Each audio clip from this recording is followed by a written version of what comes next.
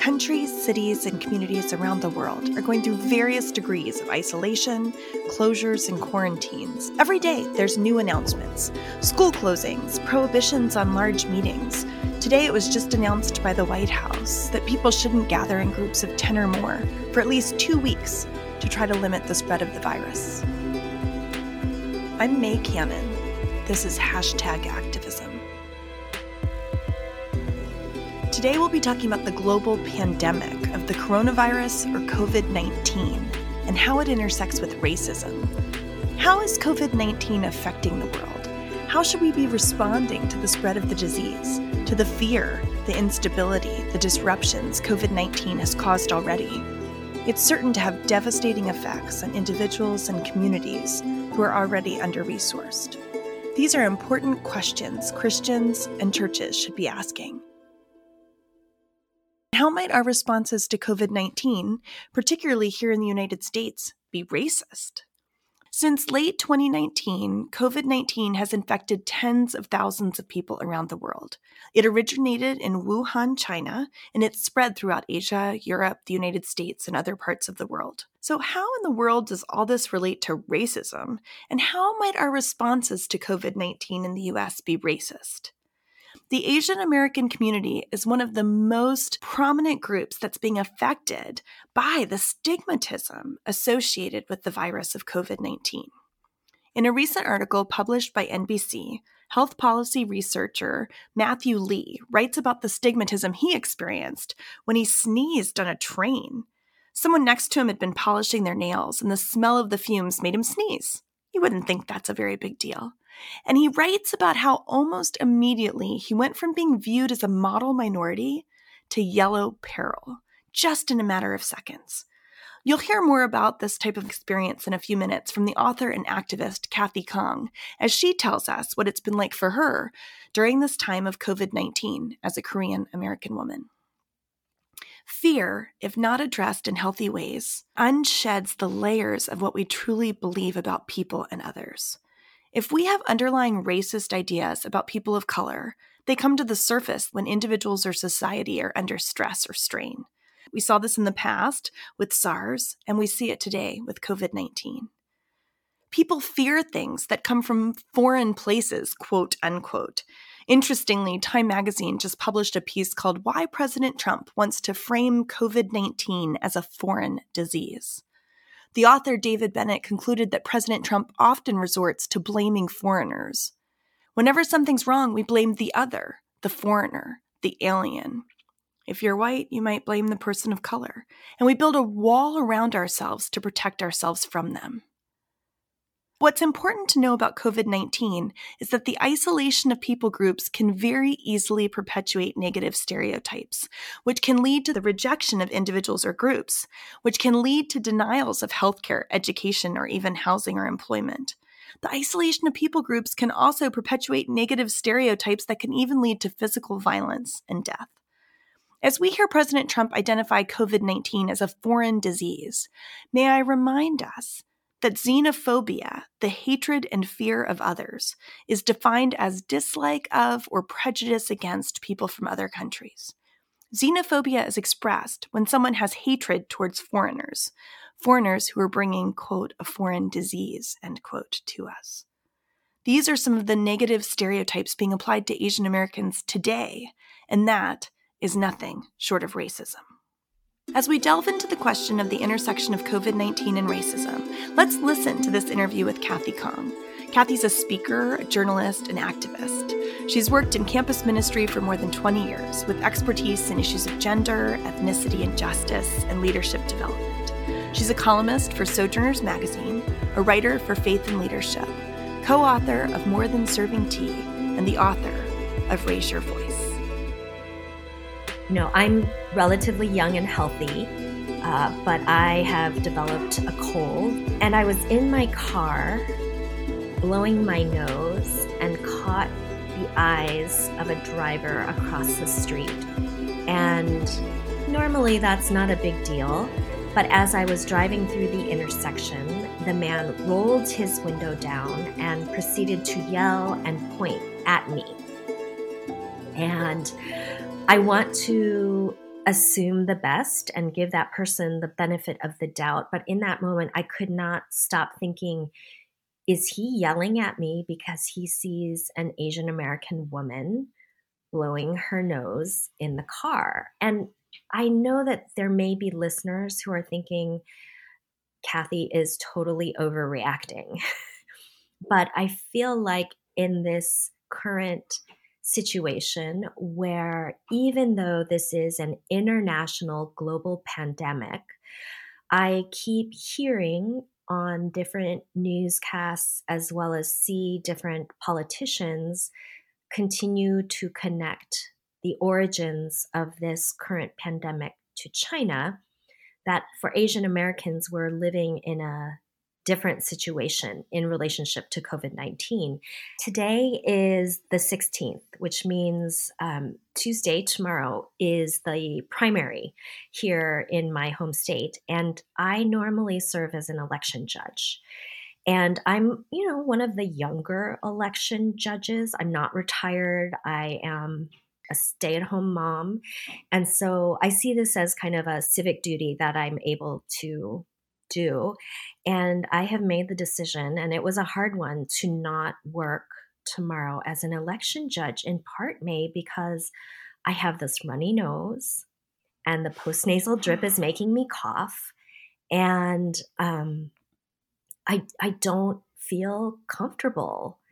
I don't want to make other people uncomfortable, but I don't feel comfortable as an Asian American woman living in a predominantly white community, serving as an election judge. I don't want other people to feel comfortable, and I don't want to have to deal with the looks and have to keep assuming that it's just because I'm sniffling and has nothing to do with the fact that I'm Asian American. So, that's how it's live. Right. Just a couple weeks ago, I was on a train and I was coming back from New York City to DC, and a young college student came on the train. He was an international student, and it ends up he is from China, and his family is actually from the area near where the virus originated. And he asked me on the train, he sat next to me and we talked between New York and Philadelphia. And he was so respectful and so kind, but he said to me, "Do you think people will not want to talk to me because I'm Chinese?" And this was 2 weeks ago. Yeah. And I just said, absolutely not. No, and I don't think I was dismissive. I mean, we had a deep, meaningful conversation, but I would have answered that question so differently now, 2 weeks later. I wonder how he's doing and what his current reality is, because he was afraid 2 weeks ago before everything shut down. Every day we're getting news about, don't meet with more than 10 people at a time, that kind of thing. And so help those of us who are not Asian American, and those, myself included, who are white, help us understand what that reality is like. I mean, how do you respond to that? I mean, you talked a bit about your experiences and your feeling, but do you see that as racism? Absolutely. And it's challenging because, right, the situation that I faced in the car, I don't know. And so people will say, well, you can't assign intent. But I can say I have had other racist experiences.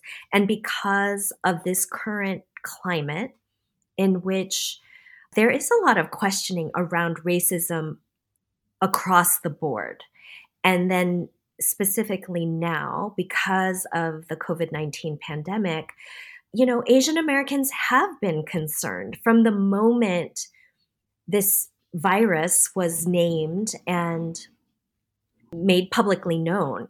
I mean, things shut down in China, and maybe they shut down too late, but I just remember all of the stories around Chinese New Year, Lunar New Year celebrations shutting down. And yet here in the US, just this past weekend, there were photographs of people bar hopping around St. Patrick's Day. And the majority of those folks were white, bar hopping in the middle of this pandemic, right? So even as things were beginning to explode in Wuhan, this national celebration is shut down. And here we're in the middle of an international pandemic and people are just kind of going about their business. And I feel like most of my Asian American friends are like, oh, no way. That could not happen. Like, we can't be out on the streets behaving that way. So yes, I feel like the reality is there is an anti-Asian American racism that Asian Americans are facing.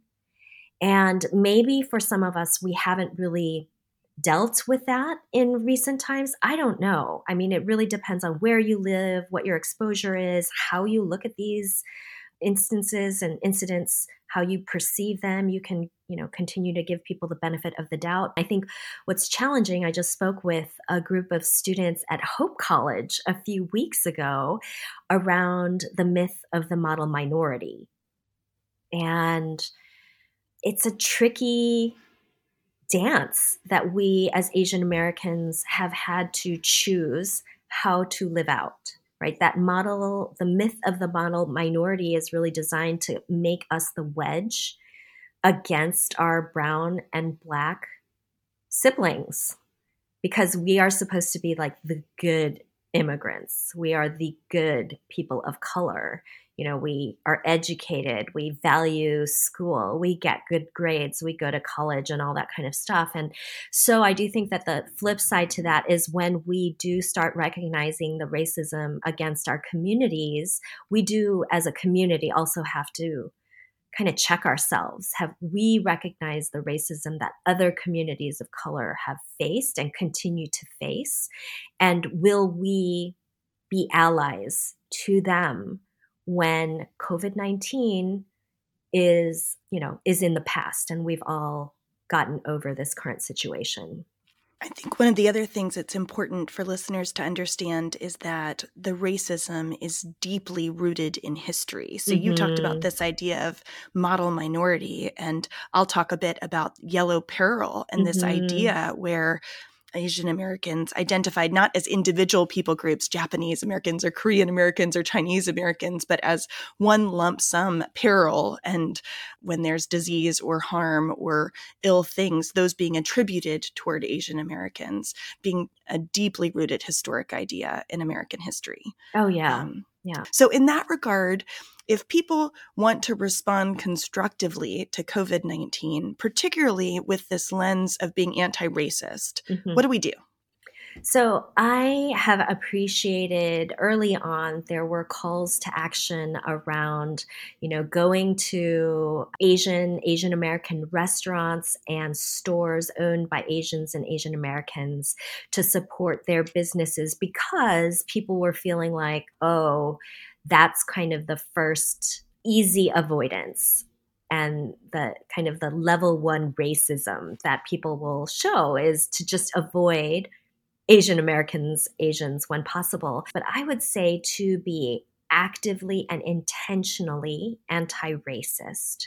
I would love to see particularly my siblings of faith do the work of educating themselves around the history of racism against Asian Americans, to do some reading and research. There are some great resources you can Google and I can share with you, and you can put it in the show notes, a couple book suggestions. I would recommend, off the top of my head, The Making of Asian America by Erica Lee. I think that's a great kind of historical, broad view. If you want something that's maybe gives a different viewpoint and is a different genre, it would be American Born Chinese by Jean Yang. But really, Google. All you need to do is Google Asian American history. And for listeners to do some of that work and then look into what is currently happening in Asian American culture. It's not so long ago, it was just in January, Parasite, a Korean film that won Best Picture. That was a huge deal. And yet there were still so many people who said they had not seen it because they don't like movies with subtitles. And so that's not even just about, Asian Americans. That's just across the board internationally, particularly for those of us in the US where you can't assume that people will pick up a second language with any degree of fluency. So, so I would say do the work. Don't go out with I want to make a new Asian American best friend. If you have somebody who you're already in relationship, that would be fabulous. Learn, ask questions, be mindful that that person might not want to be your Google. But there's so much out there that people can actually learn about anti-racism work and then apply. So what can we do in response to COVID-19? And how can we be sure that our responses are anti-racist? When you heard Kathy's story of being stared at and yelled at when she was in the car, one of the first thoughts you might have is, that's pretty harmless. That's why I want us to take a few minutes to talk about how stigma and negative stereotypes can be so detrimental and are often forms of overt racism. Stigma can have negative effects. Let's be really attentive to this and do everything that we can to counter it. Let's be sure that we pay attention to the stigma being experienced by persons of Asian descent, by people who've traveled, and by emergency responders or healthcare professionals who are seeking to respond to the illness. According to the Center for Disease Control, public health emergencies, such as the outbreak of the coronavirus in 2019, are stressful for people, for communities. Fear and anxiety about a disease can lead to social stigma towards people, places, or things. Stigma hurts everyone by creating fear or anger towards other people. We should raise awareness about COVID-19, but let's do so without increasing fear. Be sure to share accurate information when you talk about the virus and how it spreads. We must speak out against negative behaviors, including negative statements on social media about groups of people or the exclusion of people who pose no risk from regular activities. Let's also be cautious about the images that we share and make sure we don't reinforce negative stereotypes. We should be encouraged to engage with people groups that are stigmatized through media channels, including the news media and social media. Let's remember to thank our healthcare workers and to thank those who are responding. Let's thank people who've traveled to areas where the COVID-19 outbreak's happening because they're performing valuable service that will help everyone to make sure the disease doesn't spread further. This might be hard to do in the next few weeks, but once things open back up, go to your local Asian restaurants. One of the most effective ways we can actively be anti-racist is to learn. Learn by reading. Read new books. Pick up Kathy's book, Raise Your Voice. It's a great place to start. I have other resources and recommendations in the notes to this episode on my website at maycannon.com or on my Facebook page. Listen to a podcast. Watch a movie that'll expand your horizon or understanding of Asian cultures. These are just some of the many positive things that we can do as we seek to be anti-racist in our responses to COVID-19.